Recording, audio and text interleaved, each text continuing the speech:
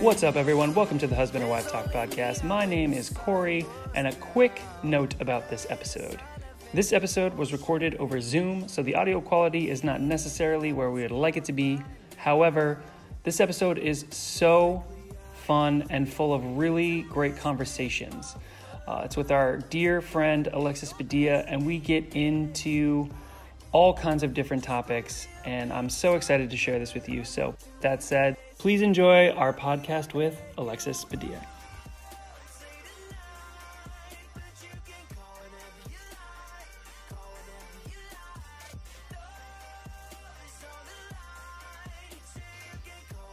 Oh my gosh. I'm just kidding. Being extra dramatic. I'm just kidding.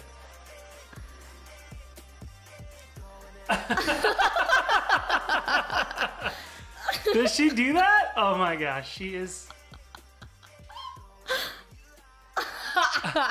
Oh, because she's about to like.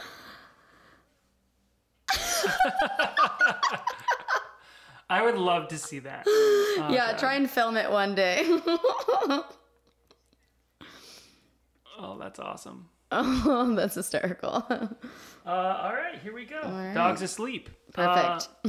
What's up, everyone? Welcome to the Husband and Wife Talk podcast. My name is Corey. My name is Alex. And today is a very, very special episode. Yes. We have my sister from another mister, And my sister from another mister. one of our most best good friends, a truly incredible woman, and just a beautiful, beautiful human being, Alexis Padilla. Welcome.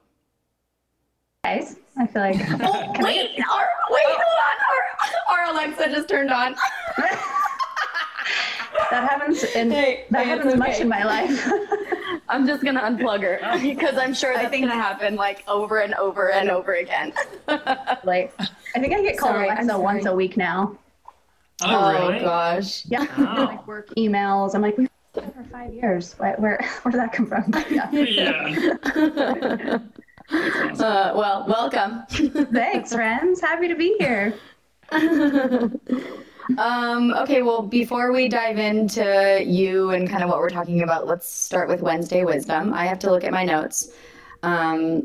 Anyone want to start, or do you want me to start? Yeah, I'll kick us off. My Wednesday wisdom is kind of a ongoing practice for myself, but I have a hard time carving out time to really focus in on things. You know, I feel like a lot of times I will be doing something and kind of half-ass it, either because I'm distracted or I allow myself to be distracted. So I downloaded the Freedom app on my computer at work, and the Freedom app blocks social media websites, and it blocks distracting websites, like Reddit or Instagram or Facebook or YouTube. So you can preset the websites that you frequent.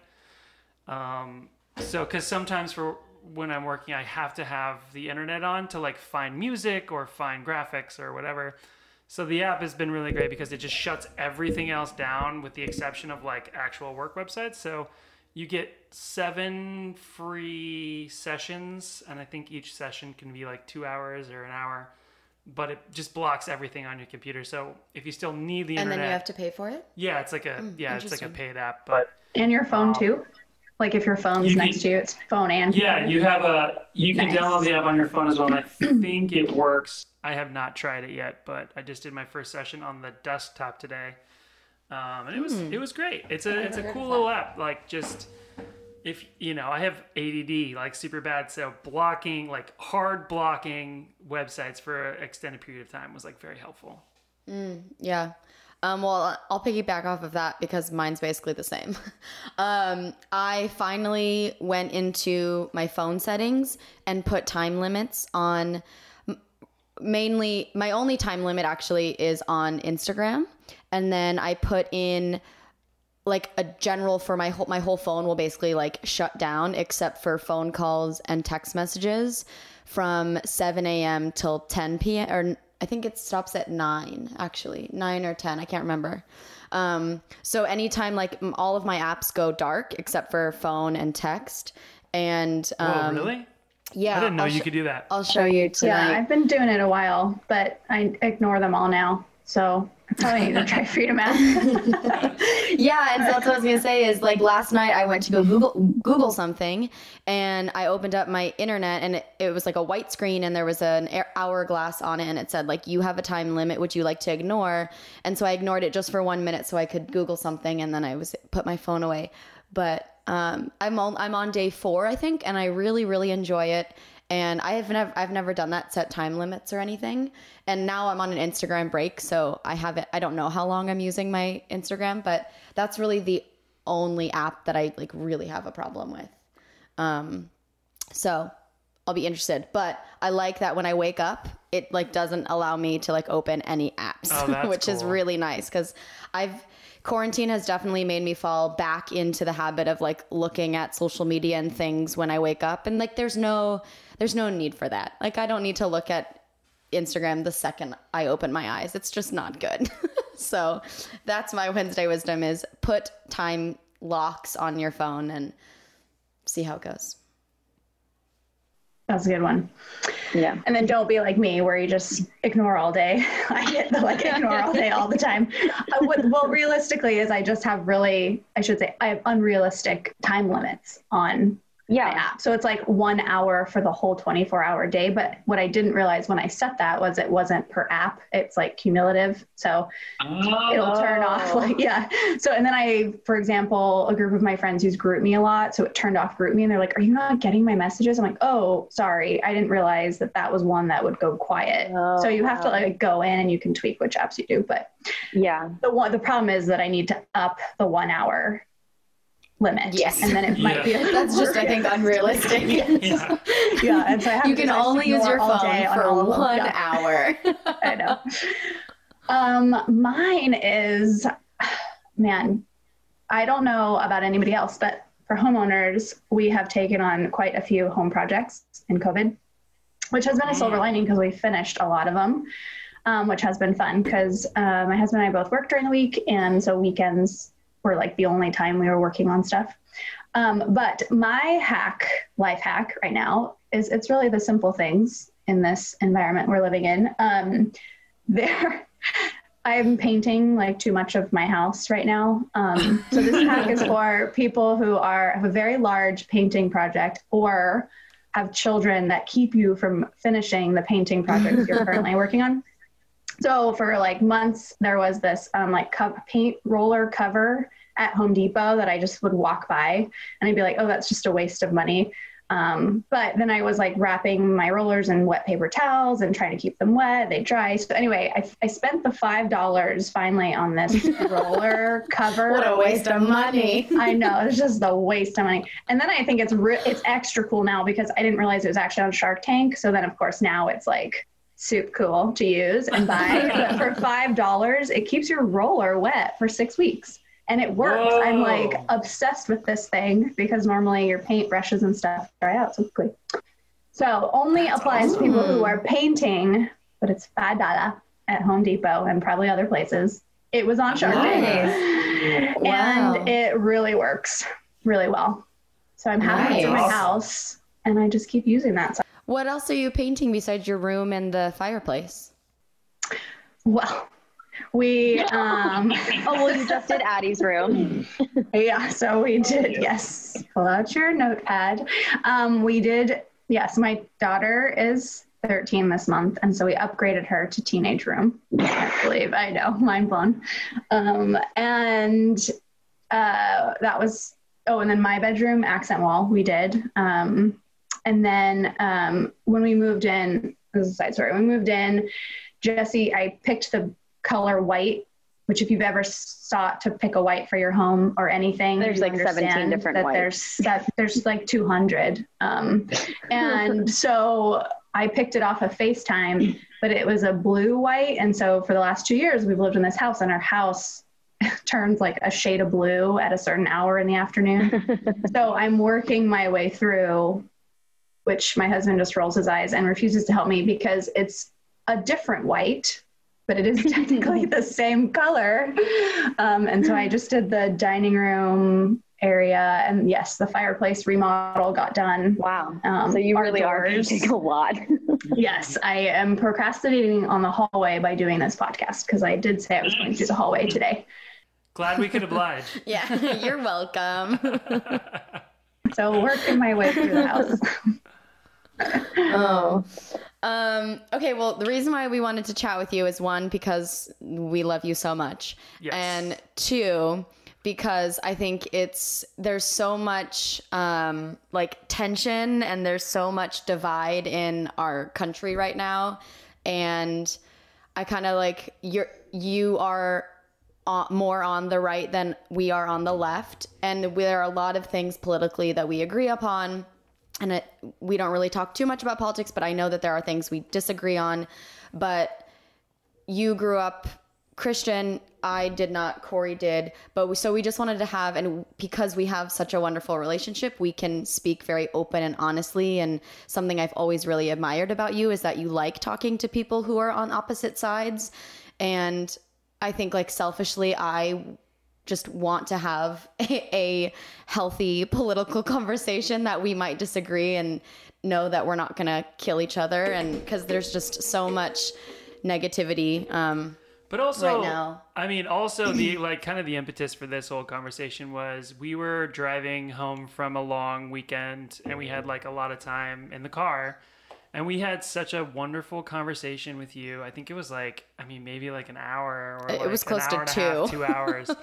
Where like I felt, you know, because you're like my sister, and that like we've fought and we have gotten into it, and we're brutally honest with each other, and you have like opened my eyes up to a lot of things, and like looking at things in a different perspective. And like I would say I have as complicated a relationship with you as I do with my own siblings, which I think is a very powerful bond, because I would do literally anything for you. But listening to you kind of talk about where you were coming from, I was like, these are the conversations that are like desperately needed in the world right now. Because I say this all the time, is like, when people stop talking to each other, like, I feel like that's where the problems happen. And I was so inspired listening to you talk, and like, you're like, I've done my research. I have talked to people that I you know, am in community with, and like talk to parents, and like, you know, I've really done, and you've really done the work on it. So it was inspiring for me to like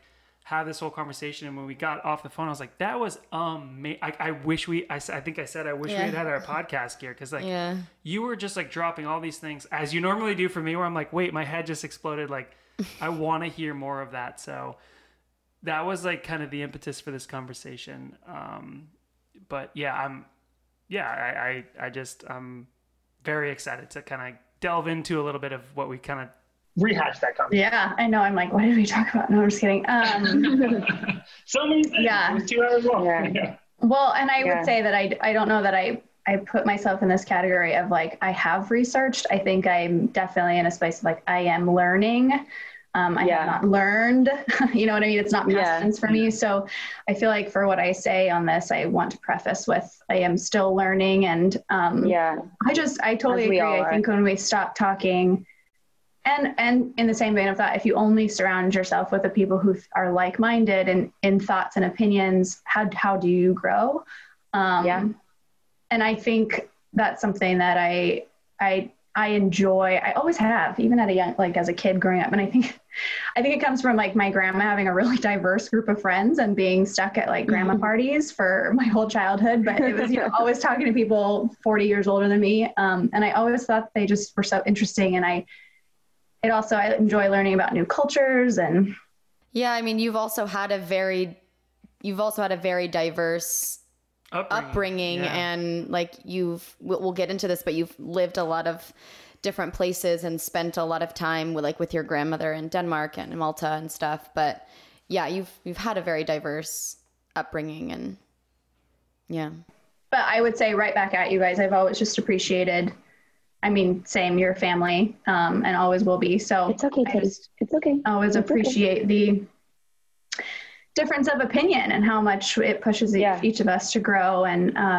I I mean, I don't know how much we get into this, but there was definitely a period in my past where I lost like really significant friendships over really tough issues and conversations. And I think through all of that, I just have always genuinely appreciated your guys' ability to maybe not agree with everything I've said, but not cancel me, to use a very current word, but you know, to keep our friendship at the core of what we have, and knowing that at the end of the day, we love each other, and not willing to let that part go, you know? Yeah. Under zero circumstance. Yeah. Yeah. Well, can you tell us a little bit about since we've mentioned you've had a very diverse like childhood and whatnot, can you tell us a little bit about how you got into religion and your and like background in general? Yeah. Sure. So my mom was a single mom my whole life. Well, not my whole life, but until I was 18. And so she became a Christian when I was 4. My dad was an alcoholic and abusive. And so they got divorced when I was 2, and we pretty much moved like every time he found us. So we moved around a lot, but the one thing is that my mom very much landed in a community of Christians that like kind of helped support her through all of that. And the more I've learned as an adult, like really surrounded her, which I think the dance community down the road did the same thing for me at a big turning point. But so she became a Christian when I was 4. So I was pretty much raised as a Christian. And I did all the typical things like rebel in my teenage years, or have, you know, the saying goes like 1 foot in the church, 1 foot in the world. So I did all of that as a teen. And then, you know, then I think there's the standing, like when your faith becomes your own. And I think that's for any religion that you're raised in. Totally. You kind of, you choose whether or not as a budding adult, you want to continue believing that, which I did. And so I went to Bible college, let's see, what year, as like 01 to 03. So I have my associate's degree in biblical theology, I think is what it's called now on paper. And I thought like, oh man, I'm like solid Christian now. You know, and I did everything that was kind of laid out. I got married right after Bible college. What made you want to go to Bible college? So like without getting in it, it was kind of like, it just kind of fell into place. So I moved back from Malta, from living abroad for 7 years, when I was technically 17, and the US school system here didn't really know what to do with my transcripts. And so they put me as a junior in high school, and I had already done 1.5 years of junior college back in Europe.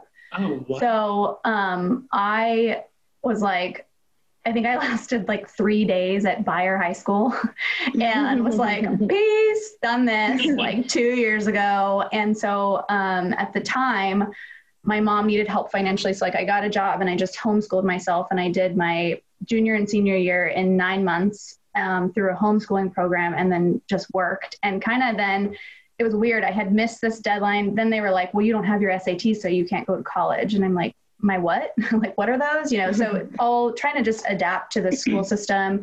Then all of a sudden I couldn't get into like universities because, again, kind of that same problem. And then one of my mom's friends in the church was like, you should go to Bible college. And it was at the time, well, one, I was, still obviously a Christian. And so I was like, oh yeah, that'd be cool. And then it also would allow me, even though it's kind of weird, it's like, even though it was not an accredited school, it allowed me to get into the college system, like no problem, because I had this AA in theology. So in my mind, it was like, cool, I can go to Bible college, learn all this cool stuff about the Bible, have a strong relationship with God, and then go to college, which was like the ultimate, like the next bigger thing. And it's true. I mean, I graduated and got into MJC where we met, no problem. Mm-hmm. So it was really easy to like transfer then into the school system. So that was kind of like, I got stuck in the school process, and then that was an open door. Right. Yeah. Makes sense. Yeah. And then, so you were saying you got married, right? Yes, I got married, and was married for 4 years. And then, you and I met like right before my marriage ended. So call it, I don't know, 6 months, 6 months. Yeah. So Addie was born in 07. And then when my marriage ended, I mean, man, that's a whole nother podcast for a different day. But basically, long story short, like all my Christian friends stopped talking to me. I had done like the unimaginable thing. And so in like overnight, I lost a dozen really close Christian friends. I was even in like a discipleship mentor mentee type setup with someone, and they like stopped returning my calls, my emails. My parents ended up not talking to me for about a year. And so during that time, the three of us started living together. So, you guys kind of entered the scene, I think, when my parents really cut me off was when I moved in with you guys. And it totally rocked my faith. I was just like, screw this. I don't want anything to do with this establishment that if they can't surround me in my darkest hour, like what's the point of all of this? And I really then for 5 years let Christians' behavior kind of define my relationship with Christianity, when in reality, that's really not what it's about. And so I walked away from the church and God for 5 years. And what's crazy is my ex-husband, which we're friends now, but he walked away. So he had almost like a parallel experience.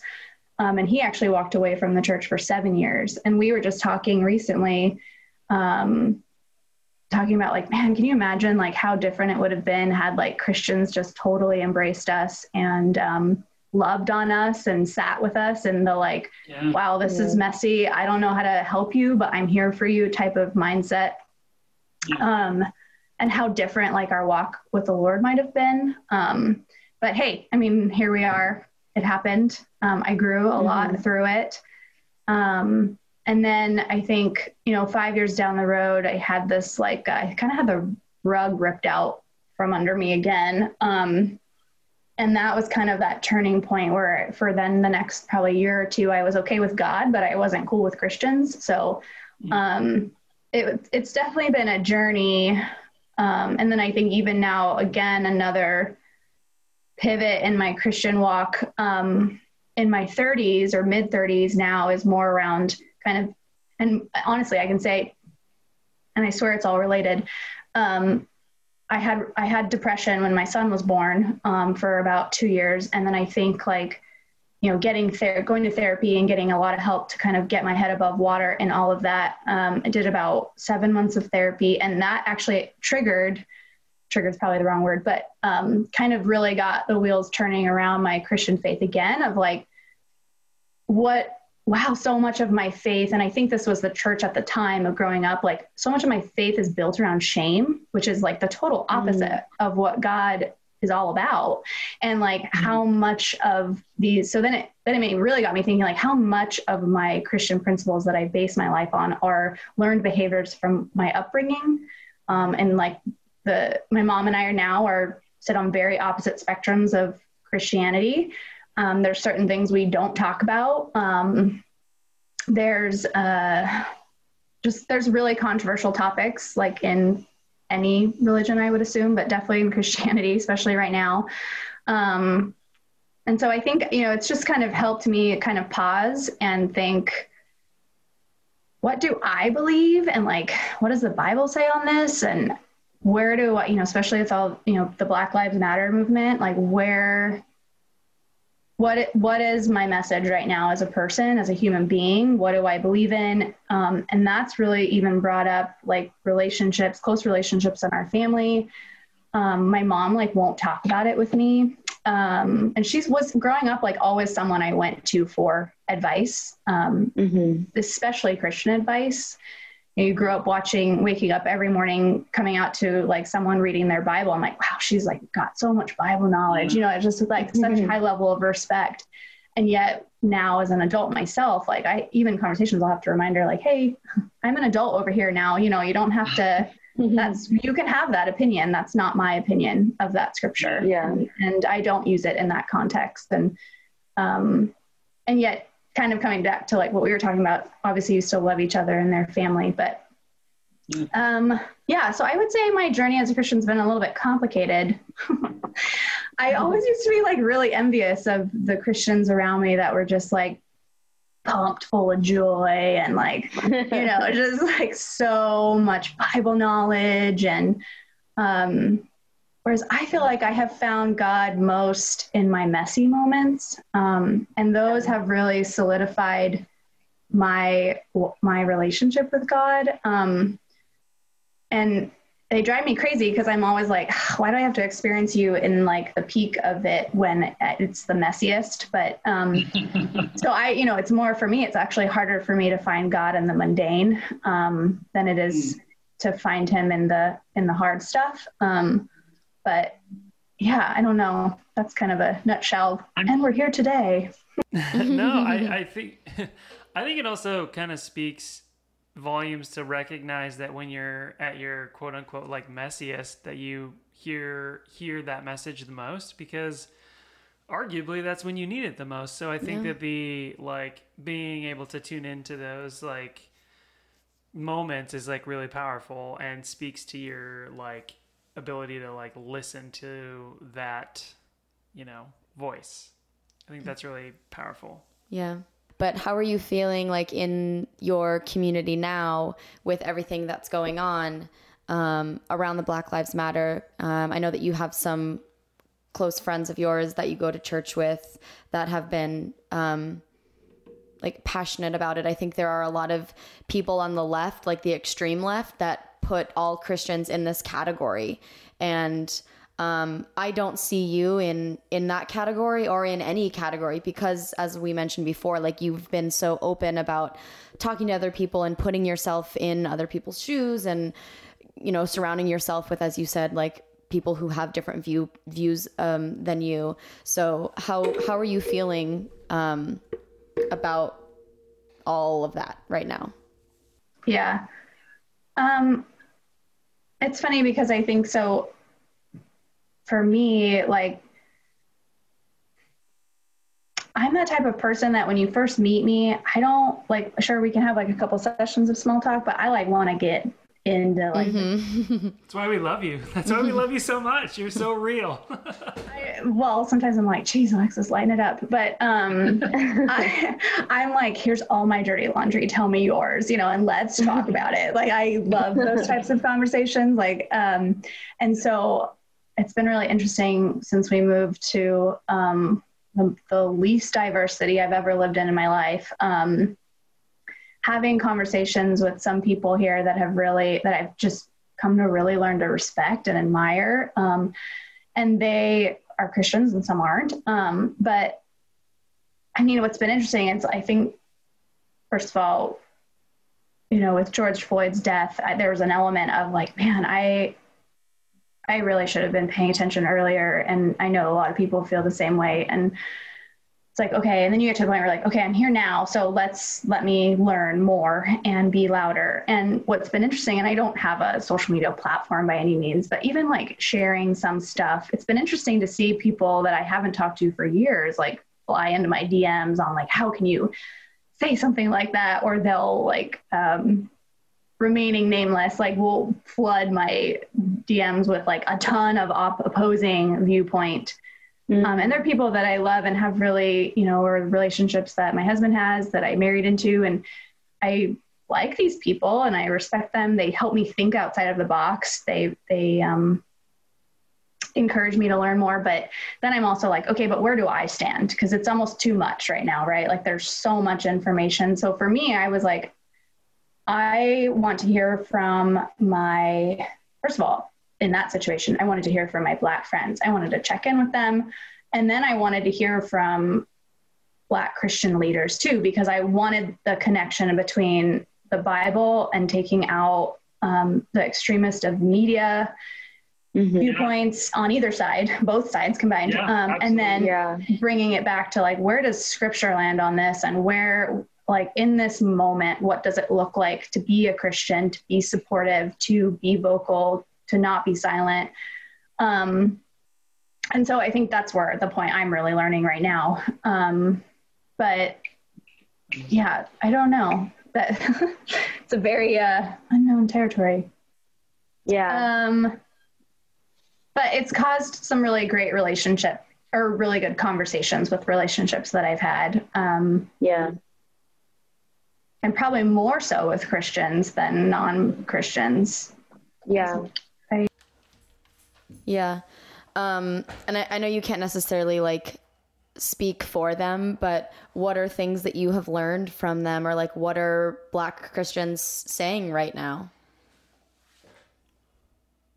Or like maybe not what are they saying, but like what are they fighting for is maybe a better answer or a better question. Here's a better question. What have you heard from the Black Christian community? Yeah. Well, and it's interesting you say that, because I think, so my first approach was to follow all the different types of opinions. I think we talked about this on that drive. And then where like Corey and I actually took a tip from you of like following the most extreme opposite of your opinion. Right. And then I was like, whoa. Yeah, I can't right now. Like, as I need to figure out what I feel is correct before I bring in like the extreme opposite of that. Right. And that being like Christian and Black. So, and that category was like female, Black, Trump supporter. And I'm like, okay, where, like, how am I digesting this information, you know? Yeah. So I ended up actually unfollowing because I needed a minute to like, okay, let's see. I needed, it's interesting because it's diverse. Yeah. What's her name again? I know her name. Sorry. It's Candace. Candace Owens. Yeah. Which was one where like somebody had put in my DMs like a bunch of her videos, and so I had watched them, and I'm like, wow, this is.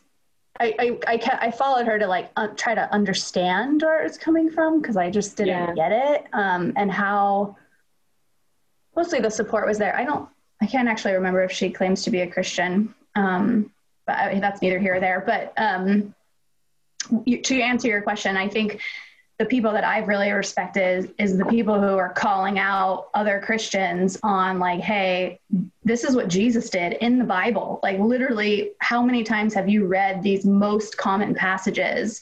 Even if you just read the first couple books of the New Testament, like, what did Jesus do? He sat with all the peoples, right? And if someone was persecuted, he called it out. And so I think, I have found most respect to Christians calling out other Christians, and churches in particular on, your sermons about social justice shouldn't be because of one media-sized death, right? Like, this should have been like, now I respect preachers who are talking about this year round, right? Like, they're not just responding to a worldly event.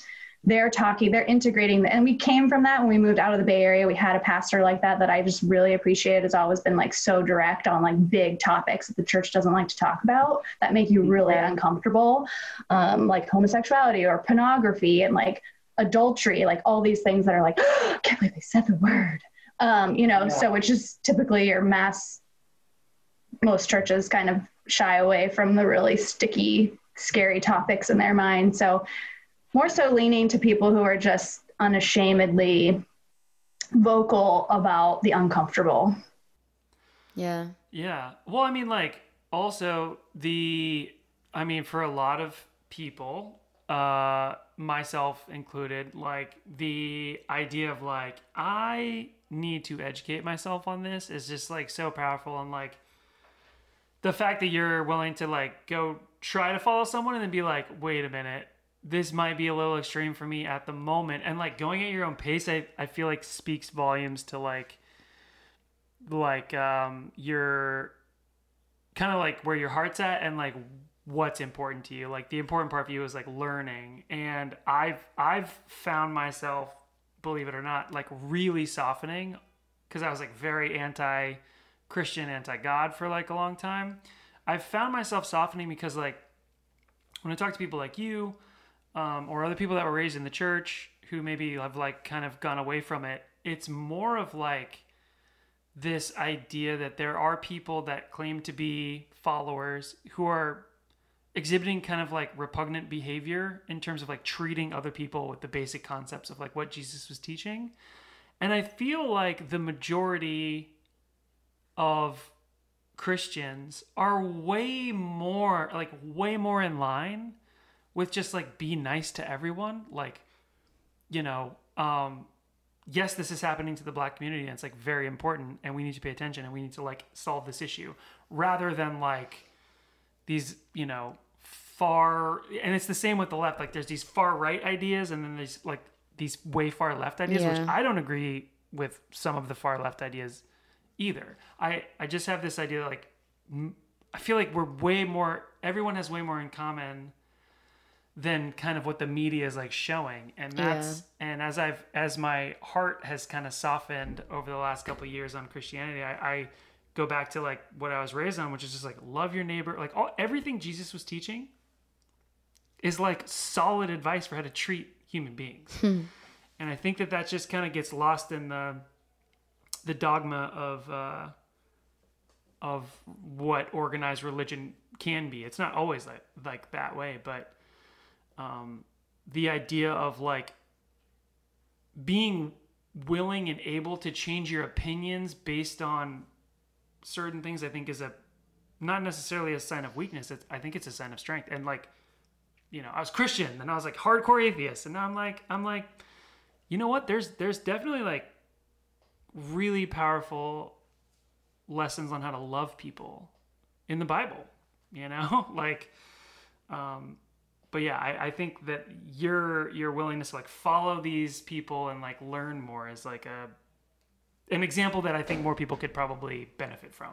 So I guess another question we had kind of talked about is like, this idea of there's a lot of bad things going on politically, you know, how do you separate this like globalizing idea that all Christians are for Trump, you know, and I don't know, you know, we can talk about where you stand or not, but like, right, exactly. Yeah. But there is this idea on the left. There's this idea on the left that like Christians are Trump, and like that's they're somehow intertwined.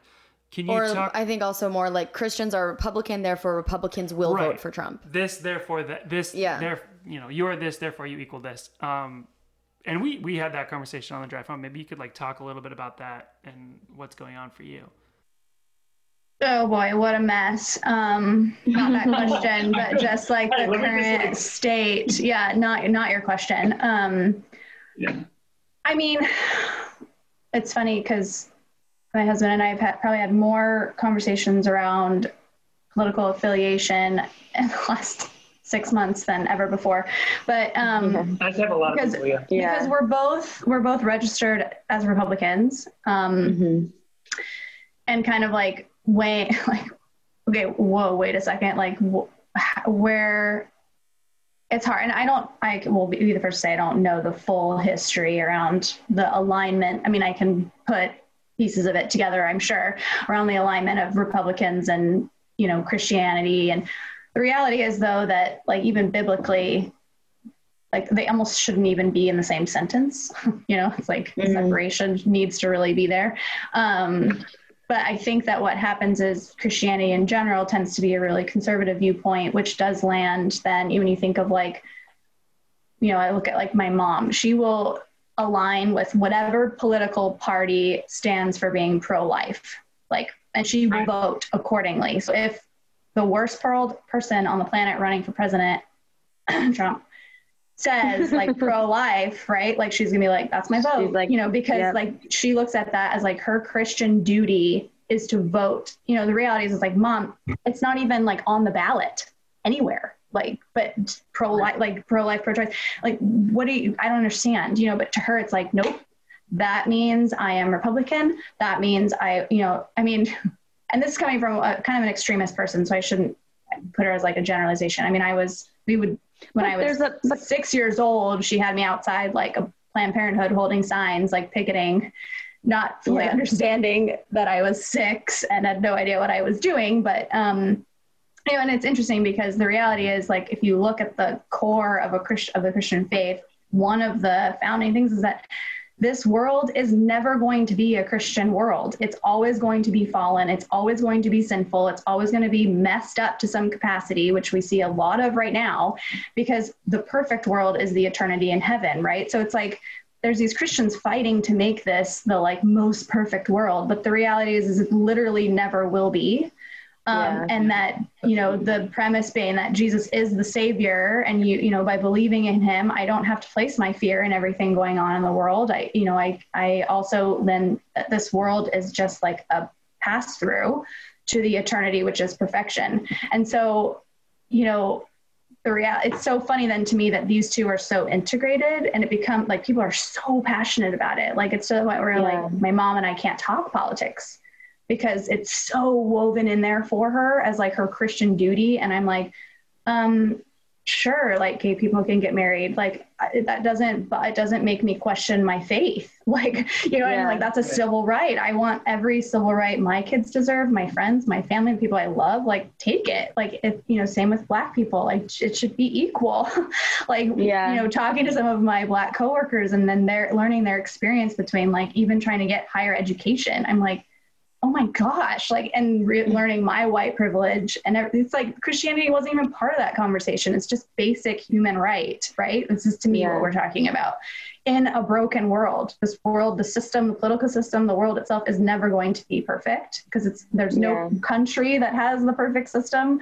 So it's so interesting to me that it's so woven together of like, I think, you know, all Christians must be Republicans, and then Trump supporters, which I am a Republican. I am not a Trump supporter. I will not be voting for him in this next election. But, you know, so, but it's funny because nobody's talking about the fact that Biden's technically Catholic. Like, you know, it's like what the media hyper, like, puts on the forefront of all of their headlines. Like, no, of course not. I mean, like, the same idea kind of applies. I mean, you know, you can chime in on this. The same idea applies to the left, you know, like, you know, if you're this, you're that, like this whole like polarization of like this whole process is like, I don't think it's fair, because like, you know, I've had this conversation with Chance, who is also like a devout Christian, like absolutely. Yeah. And he's also my best friend, you know? And he's just like, he was telling me about, you know, some of the things that he finds wrong with the Black Lives Matter movement, and some of his frustrations around like this whole like hyper, you know, like this hyper activity around that. And I'm like, you know, there's too much on both sides going. Like, just because I'm a Democrat doesn't mean I have to vote for Biden. Like, that's also not true. Just because you're Black doesn't mean you need to vote for Biden. But it's gotten so hyped up recently that it's like, so everything is just so insane. And I just go back to like, I feel like we're all more in the middle than the media, or social media for that matter, is like allowing us to understand. And I think it's because nobody's talking. Everyone's on their phones. COVID happened. Like, everyone's inside. No one's interacting with other people. It's like this weird perfect storm of like, no one is talking to each other. Yeah. And I think there's also this, like, you mentioned like the pro-life, pro-choice thing. There are people that feel very, very passionately about that. So like your mother, like, I'm pro-life, so whoever is pro-life as well, that's who I'm voting for. And I think a lot of Christians get lumped into the pro-life group. And I'm sure there are tons of non-Christians out there that also believe in pro-life. But do you feel like within your community that there are a lot of people that way, that vote like, I have to vote for Trump because I believe in pro-life? Or are there people that are willing to either not vote, or I think, to me, more importantly, you know, cross enemy lines, for lack of a better term, to vote for Biden because they know, like, okay, this, even though I don't typically do this, like, I need to kind of come over to the other side and lose one a little bit to gain more? Yeah, I would say that, so there's like a handful of people I've met living here that I really enjoy talking to them because they're kind of on that same similar journey I'm on, just with trying to like figure out as a Christian everything that's going on. And I think, it's a slow simmer. It's not this like quick jump that people get on, but you get to a point where you're like Trump will do something. And I'm just like, what? Like, and that's been happening for, of course, the whole time he's been president. So I think like you look at the slow simmer that's happening for some Christians, I'm not going to generalize, but at least a couple of my friends that I've talked to, and it's like, over the last, call it 5 years, kind of realizing you fall more into the Democratic camp on a lot of issues. Sure, there's some that you're still in Republican. Like, I think it's become this really gray area, and there's this pressure, maybe pressure is not the right word, but I think like it's like you're on this journey to find like what do I feel morally right about? Like, I voted for Obama. Yeah. Like, I was just like, I morally feel like he is the best option for our country right now. And that was just me personally. There was people who didn't feel that way. So, and I chose in that moment to cross enemy lines, as you say, but it's like, I morally was like, I morally cannot vote for Trump as a registered Republican in November, because I would not be able to sleep at night. Like, that's just me personally. And I know plenty of Christians that feel that, they need to vote for him because he represents X, Y, and Z to them as a Christian, which is unfortunate in my opinion. I shouldn't say, I probably shouldn't say that, but I don't know. It's just like not clean. It's not a clean. Yeah. And so I think it is really important though I don't know. It's like trying to find this balance between like, because Alex, you're really vocal, I know, on social media about like any vote for anybody outside of Biden is a vote for Trump. And I've actually like mentioned that to a couple of people, like hearing, even my husband, like, what do you think of that? And it's kind of like that extremist comment, but then if you like nail down to it, it makes sense, and like talking through it. Right. So I just think it's messy right now. And it's good to be talking about it. Yeah. And I agree. I was listening to another podcast where you guys were talking about like being afraid of like secret Trump voters, like getting him into office again. And I'm like, I agree. Sure, he rigged the election, like if people believe in that or not. But I think main reason why he won is there are a lot of people that supported him but were too embarrassed to say it, and he got a lot more votes than that the media made it seem, because people were lying, and I'm sure that that's still the case now. And there are plenty of other countries where there are many other political parties and candidates, and a third party could potentially be the president, and so you don't have to choose A or B. But in our country right now, you have to choose A or B, because especially in this one, because whether you vote for like the Green Party or the Independent or like any of the other parties, like you have the right to do that. And I'm not telling you don't have the right to do that, but what I'm saying and what like the things that I'm posting about is if someone votes third party, that vote necessarily, it's like almost like you're not even voting, because right now we don't have enough buildup in any other party other than Republican and Democratic. And because there are so many, and because there are so many secret Trump supporters or secret people that will be voting for Trump, whether they necessarily fully support him or not, that's why every single vote for Biden is important. And there are plenty of people on the left that I'm so flippin' angry about that it's okay. That I'm so angry about that are not going to vote for Biden because they're like, for lack of a better term, like feeling like young, entitled people of like, well, that's not who I wanted, so I'm not going to vote. I'm like, just stop throwing your pity parties. And I understand that you're not happy, but sometimes you just have to like pull up your big girl boy pants and just do what's right for the future, because voting for, in my opinion, voting for Trump or someone other than Biden is not going to help our future generations, the future of our planet, the future of our country, the future of our country's like relationships with other countries. Yeah. Because we can see that he's kind of throwing that to shit. Yeah. I think also like, I just want to like caveat this whole conversation with like, whether it was a Republican or a Democratic president over the last, let's call it 100 years, U.S. foreign policy of like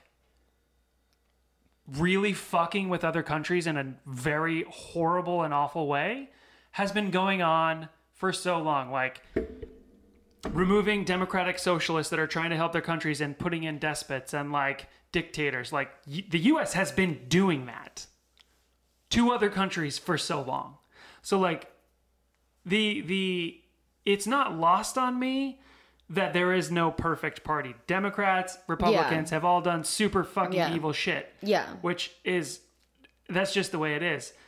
And so I think there is a problem with the two-party system. I think the way that things are going right now with like the hyperization of like money in politics and like, I think that both of the campaigns combined are going to be like 1.5 or $2 billion dollars and just like buying these elections. So it's like that's all these problems, and like we're going to solve it today. But I think the thing that I keep coming back to is like when we really get down to the root of it, this idea of like being a good person is kind of universal, and I think it's not only obtained if you're Christian, and it's not obtained only if you're an atheist. They're like no group or religious group has a monopoly on morality.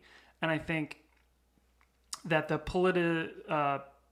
politicalization of like, we are the party of the right, we are the party of God, or we are the party of like anarchists and Antifa is like not really conducive to this like argument. And so that's what was important for me to have this conversation. And after having that call with you on the car ride, was just like, we're so much more similar than we are different. And I think it just gets lost on people. Well, the media is definitely pulling us apart.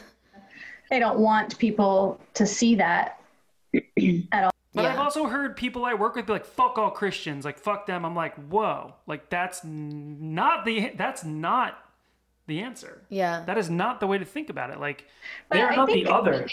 Part of me feels like at some point I have to stop and think, okay, what is within my control, right? In order for me to find this like sane place for myself. Okay. I obviously voting, that's an obvious one. But and even like being like, I need to be more active in like our local elections and really making sure I understand how this is all connected. And then I think, having kids, it's like Addison, I drag her to the polling place every single time. I'm like, I need you to understand how important your voice is. Like, this is where your voice is. And then teaching my kids and making sure my home is a place where all people are accepted and treated equally and fairly and all these things. And I think the balance I'm trying to find though, now, when you think about it from an individual person standpoint though, versus this collective thing that we cannot control at all. Like the government is messed up in every country and I can't fix it with the snap of my fingers, right? But I can try to be different for myself and my family. And that's where I have had to kind of, retreat is the wrong word, but like kind of like focus my energy towards, because if I constantly look at this, like create the big picture you just described, I feel totally helpless. And I feel like I can't do anything. And then that is infuriating. So, but this idea of you getting your house in order is like what people need to be doing. But I feel like I should say disclaimer on that though, because I think, I was talking to a family member about this the other day, about how like, our parents raised us to not see color, for example, right? And they thought they were doing that right thing. And so my mother-in-law came to me and was like, I feel so bad that I didn't teach my kids to take that one step further. And it was this whole conversation we had around like, look, like what you did was taking this further, and now we'll take it that next step, and our kids will take it a step further, right? Like, so now we know more.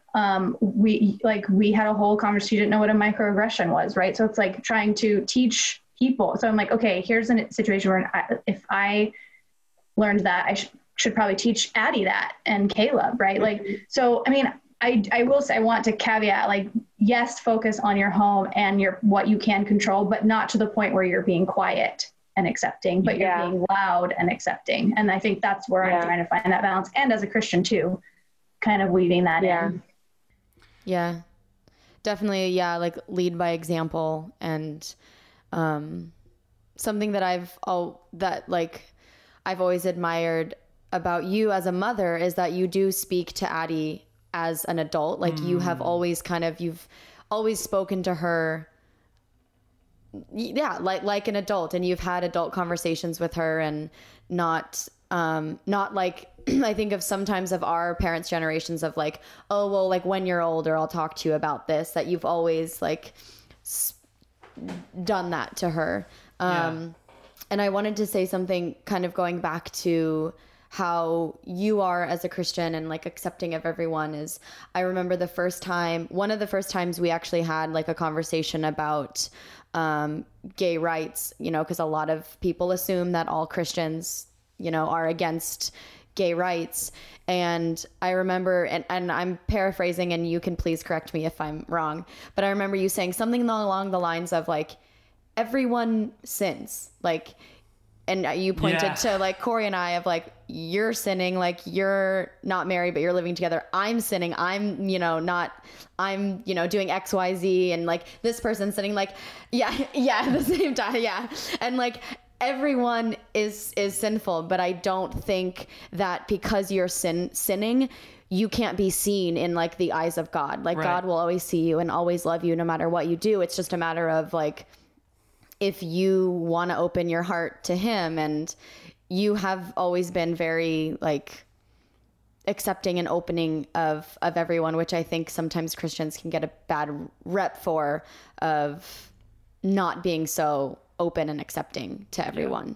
It's kind of like and I was never raised religious. So I have only seen the Christian community through secondhand. I mean, a little bit when we lived in Modesto, I went to church a couple of times, but in the church that we went to, I never felt fully accepted either, because as you said, we were sinning because we were living together and not married. And I just sometimes felt like there were people in that specific church that kind of like chose to like turn their eye, or just like not fully accept. Yeah. But anyway, I just wanted to. That was a very, I remember Corey, when you were like helping Chance, I think it was, like lead worship at a church, and then they asked you to step down.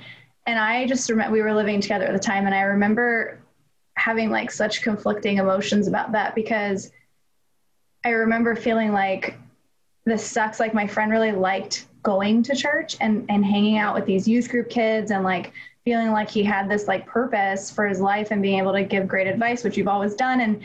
And then here were Christians like being like, you can't do this anymore. And I'm like, but the Jesus that I love, like, how would he respond to that? Like, I just remember being really conflicted in that moment and kind of sad for you. Because I feel like that was very much a pivotal moment for you and like your interaction with Christians in the church. And so honestly, I can say that I think situations like that, and of course my own rejection by Christians, I don't know. I just have always kind of had this mindset that like, I mean, I had sex before marriage. I'm trying to think of what are like the worst things I could have done. I mean, I had, when my marriage ended.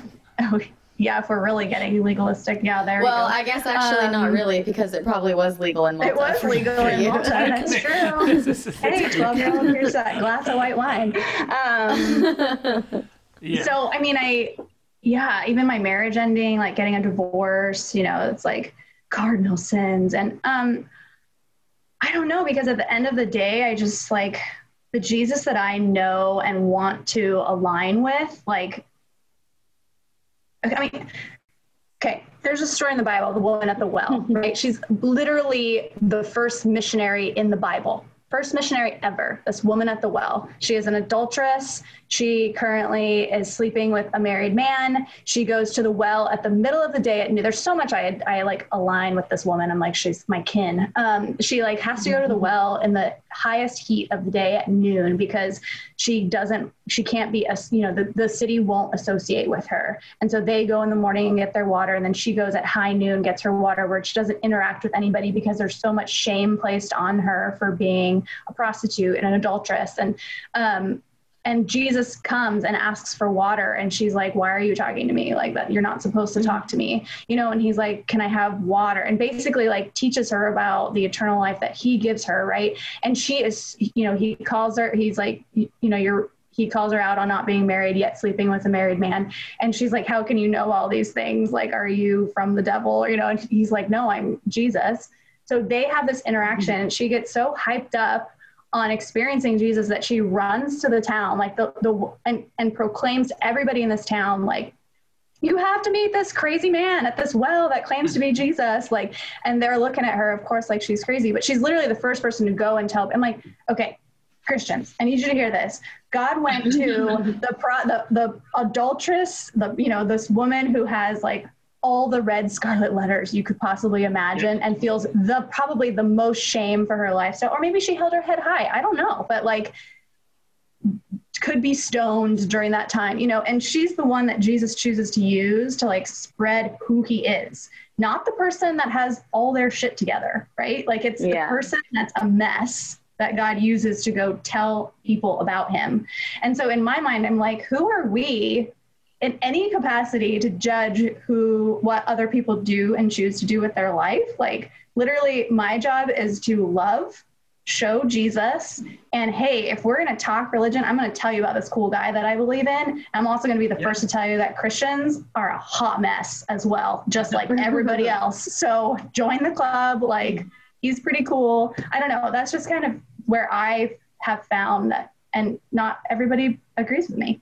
Not a lot of Christians don't agree with me, but yeah, I mean, I would also, dude, no, I mean, it's such a beautiful way to put that, because like, I'm kind of at the opposite end, like, Christian, like born and raised Catholic, and then moved into Christianity, and then got out of it as an older adult. But like, I look at those lessons that I learned, and I feel like I have more of a perspective as a strong atheist of like really understanding the messaging behind what they were teaching. And it's like, for me, I find a lot of value in like, be kind, treat everyone with respect. Like these pillars of what the teachings are just a guide of how to be a nice person. And you don't, all of the other stuff removed, like all the lessons in the Bible are about loving people and being kind to one another. And that's the bottom line. Well, and I think like it's another thing that it's always, and going back to one of my very first comments around like shame, right? And how much of my Christian walk and the foundational years were built around like, you have to do this or it's shameful, right? Like you have to be X, Y, and Z behavior.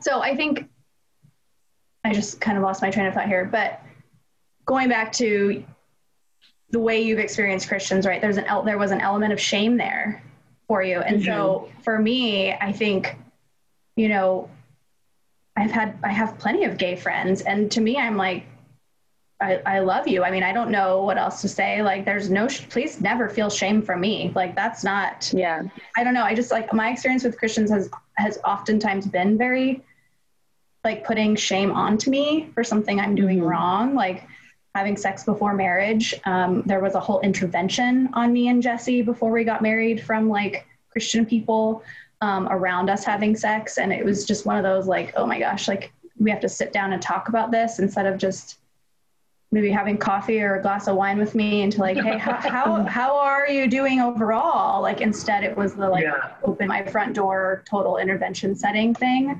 So I don't know. I'm like, I just tend to land on it's important for people, in my opinion, to have their own relationship with God, because he's the one that convicts or, something that I might need to change within myself that I need to address, not anybody else. That's not anybody else's position. That's where I stand. Although I will say many people disagree with me, because like many Christians believe you call out sin.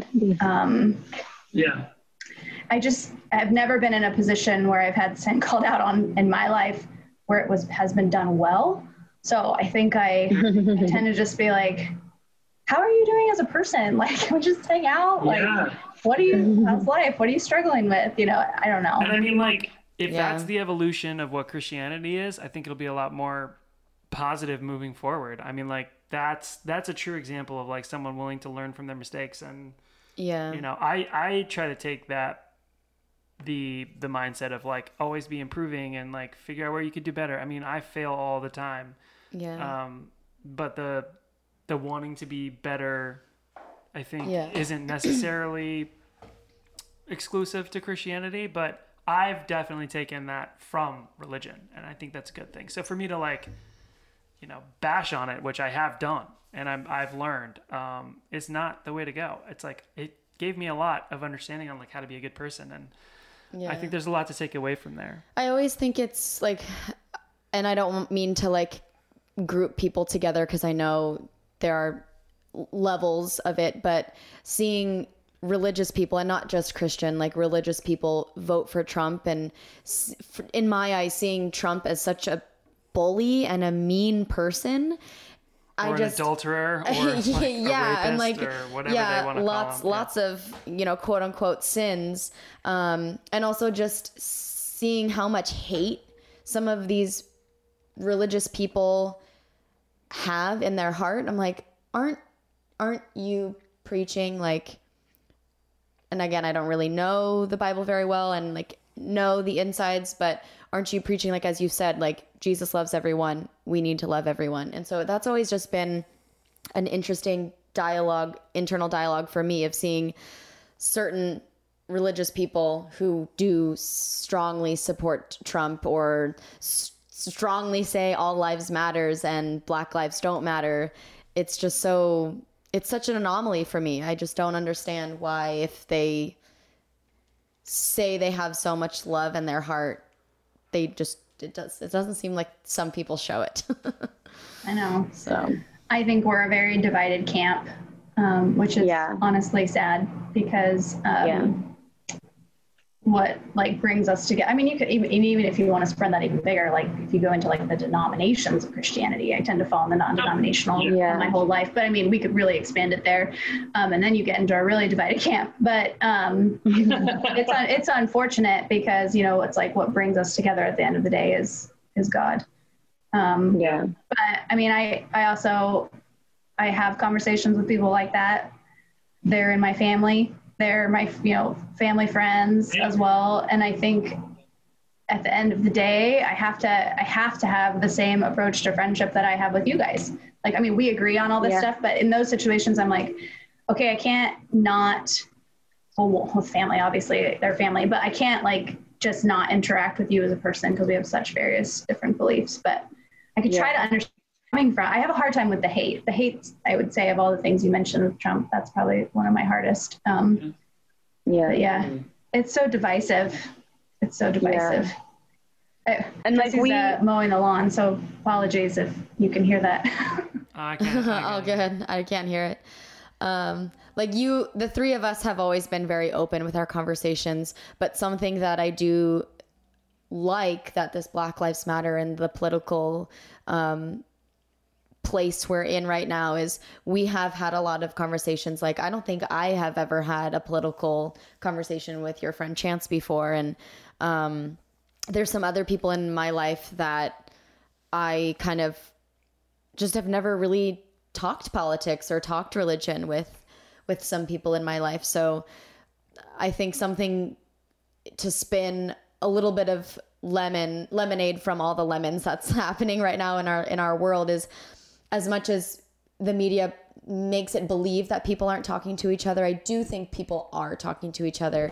And I think that there has been some powerful conversations going on right now. I completely agree with that. It's like we have to find that silver lining somewhere, right? I do think that Trump is fuel to a fire that was already simmering, right? Like all the things that are exploding now, especially with racism. have been there long before he was president. And so, and there's some angle of this where it's almost better for it to come to the light so that we can be vocal and be different. Yeah.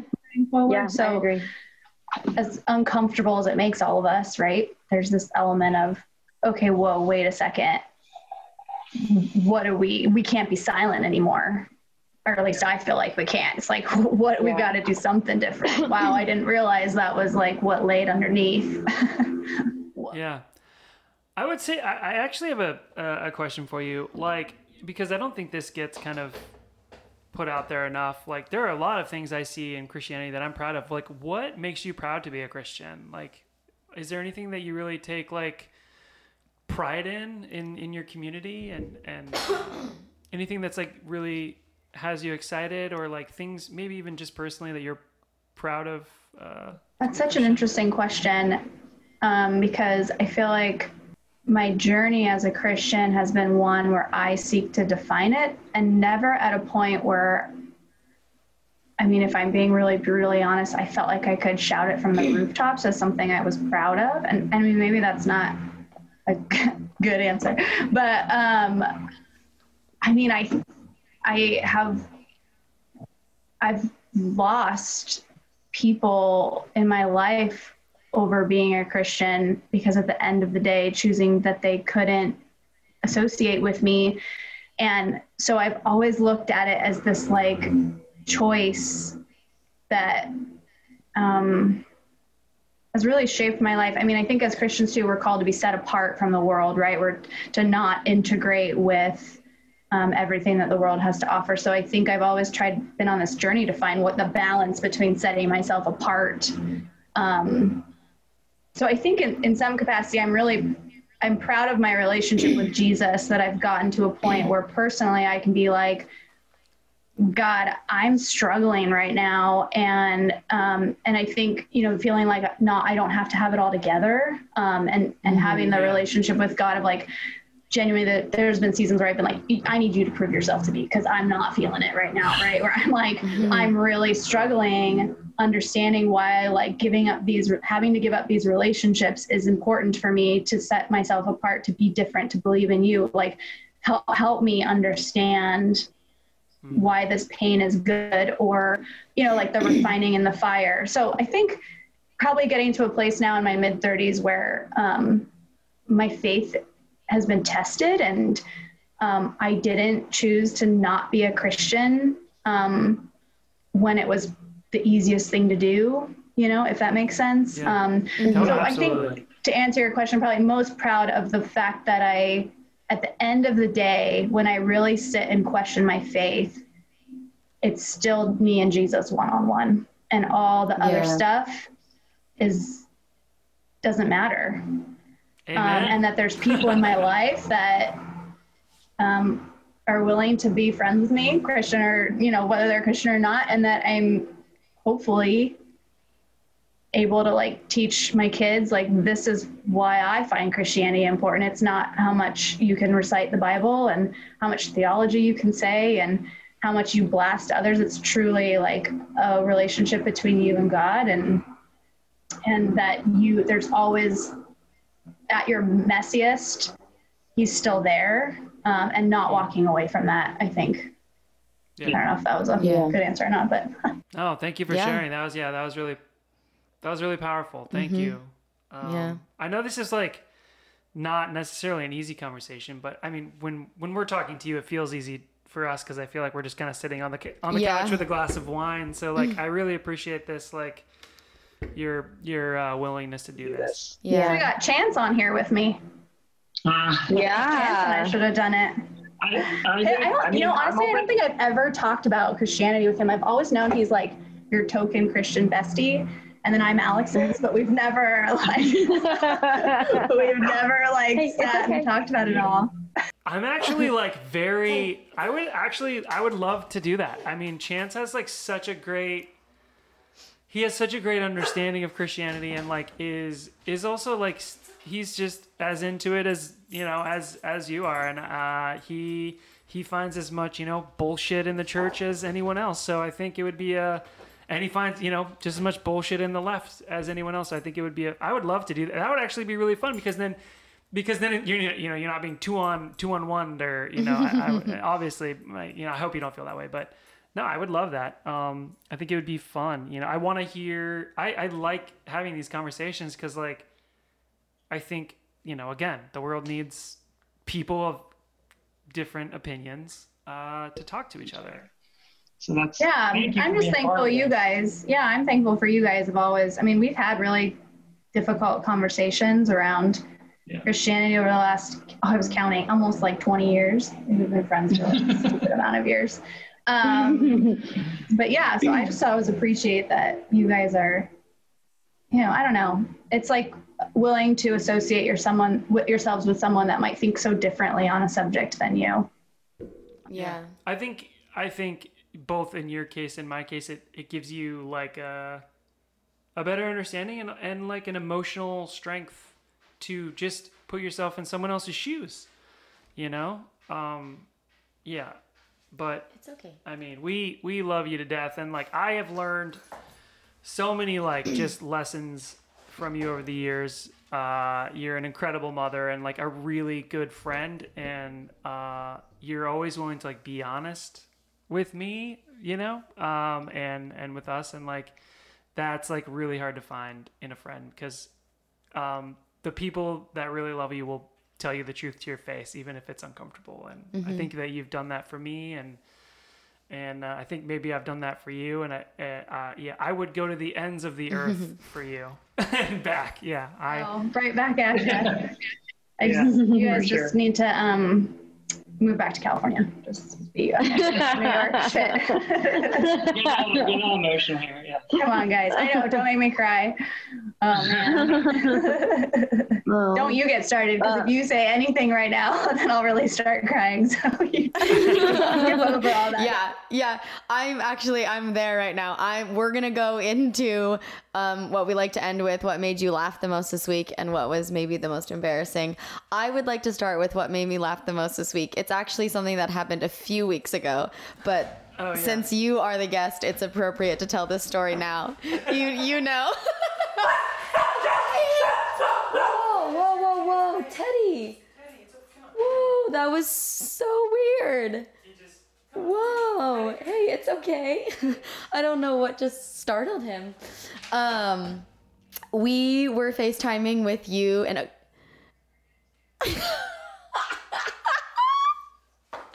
No. So you have an almost 13-year-old daughter and almost 3-year-old son. And we were FaceTiming and your husband Jesse and your son Caleb came home and he was eating ice cream, and we asked him what flavor he had, and he said rainbow, and your daughter Addie said it's tropical sherbet, and he is in the very much of like repeating all the words he hears, and so he tried to repeat tropical sherbet, but it came out like the first time he said it was like tropical sherbet. And then like we kept asking him to say it like over and over and over again, and then it kind of morphed into like, what was he saying, like tropical chocolate burger. Yeah. Chocolate burger. I don't even know how it morphed into that, but he was definite, and he just like didn't skip a beat. He's so used to us making him repeat words. He's like, yeah, chocolate sherbet. You're like, what? Oh my gosh. Yeah, because he looked at the camera and so confident in saying tropical sherbet. Yeah, and then you're like, what? And you say it again. He like says it again, just like, yeah, whatever. That's what I said. Yeah, I got this. Oh, chocolate burger. We have him say it now every time he gets that flavor. Yeah. What flavor is that, buddy? Yeah. Oh, that really made me laugh. It was just so stinking cute. Yeah. If you can get a video of him saying that, please send it to me. I should. Well, I have a video of mine, and it is also Caleb. So fitting that we pick my kids for our moment. Yeah. So my mother-in-law is staying with us for a little bit, and she taught Caleb the other day to say, I can't believe it, Mon, from Spaceballs.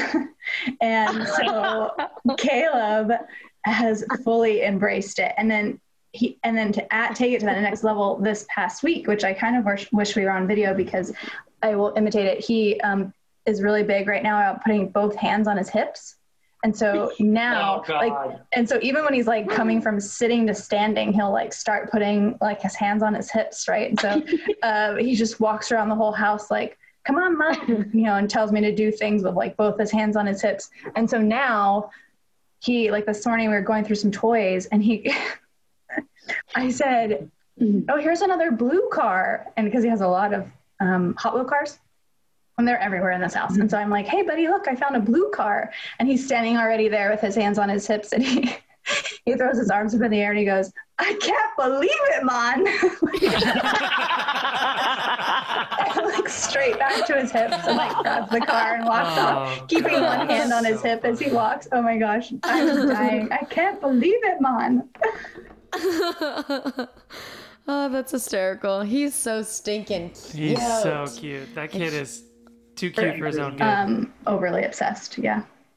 Yeah, as you should be. As you should be. What made you laugh the most? Oh, Chapa de Schirber is definitely my funniest. Embarrassing. Yeah. Embarrassing. I have something down that I remembered. That I did embarrassing? Yes. Oh, of course she does. I mean, this was a while ago. It's when we were driving to, we went to the lake, like upstate, and we were coming back and we were asking to use Erica's phone for navigation. And I can't remember why, but Corey put in typed in the address. I was driving, he typed in the address, and we were like driving through Jersey, and I kept thinking like, why are we in Jersey? This is not the way we came up. Why are we here? I'm also geographically inept. Like I could not navigate my way out of a paper bag. So. And Erica goes, guys, Corey accidentally put in, I won't say our address, but put it our same address, but New Jersey and not New York. So he wrote the same letters, the same word, just with New Jersey instead of New York. Because she was like, why are we 8 minutes away, but we're in Jersey? That makes no sense. And we went our 50-minute drive became an hour and 50 minutes. That's something I'm proud of. So that maybe was the most stupid thing you did. Yeah, stupid or embarrassing for sure. And I have, this is also for us, which actually funny that we're saying this now. So we posted that it was our 8-year anniversary in New York, and we were like, 8 years. And then Tiffany was like, hasn't it only been 7? And because we really love to skip our 7th year. I moved to California 7 years ago, and I thought we moved at the same time. And you're like, and we realized, oh yeah, we actually have only been in New York for 7 years. Gosh, that's dumb. And then I remembered when it was our 8-year anniversary, we were posting like 8 years together. And then you texted us 8 years. That 7th year really flew by fast. Yeah. And it is actually our 7-year anniversary, but we posted 8. So I don't know why we keep missing 7. See, even your bodies feel like you've been gone too long. Touche. Yes. And all us California people are like, no. It's been 7 and get your asses back here. I know. Although I have really loved meeting everybody you guys love in New York, so. Yeah. My world has expanded, which is nice. Yeah, but I thought that was pretty dumb of us to not know how long we've been together and also how long we've lived in New York. So that's my most stupid. Between time and geography, I don't know what I'm contributing to this relationship at all. Yeah, I don't know. Or to life. You've got mad tech skills except for geography. Yeah, some sciences come easier than others. I don't know. Would you like to share anything stupid or embarrassing that you did? Oh, I did have something for this. And I don't know if it's, so the first part of it is genius and the second part is embarrassing. So of course I'm like working from home full time now and have a insane amount of video calls all throughout the day. And so I've truly, this is the genius part, mastered the Zoom hair where I don't have it today, but some weekdays I will curl, because I like loosely, for those that can't see me, I loosely curl like my hair, do the messy curl. And so I will curl just the front if I'm like really running low on time. And then like, even I've had people be like, okay. Your hair looks amazing. And I'm just like giggling to myself because the back's like totally not curled and it's, just blow dried.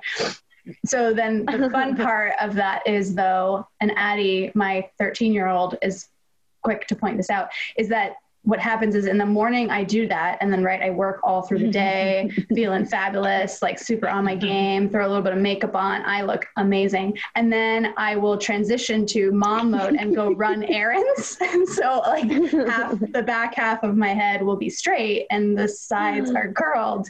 And so then the other day she pointed that out in Target. She's like, hey, you've got your Zoom hair today.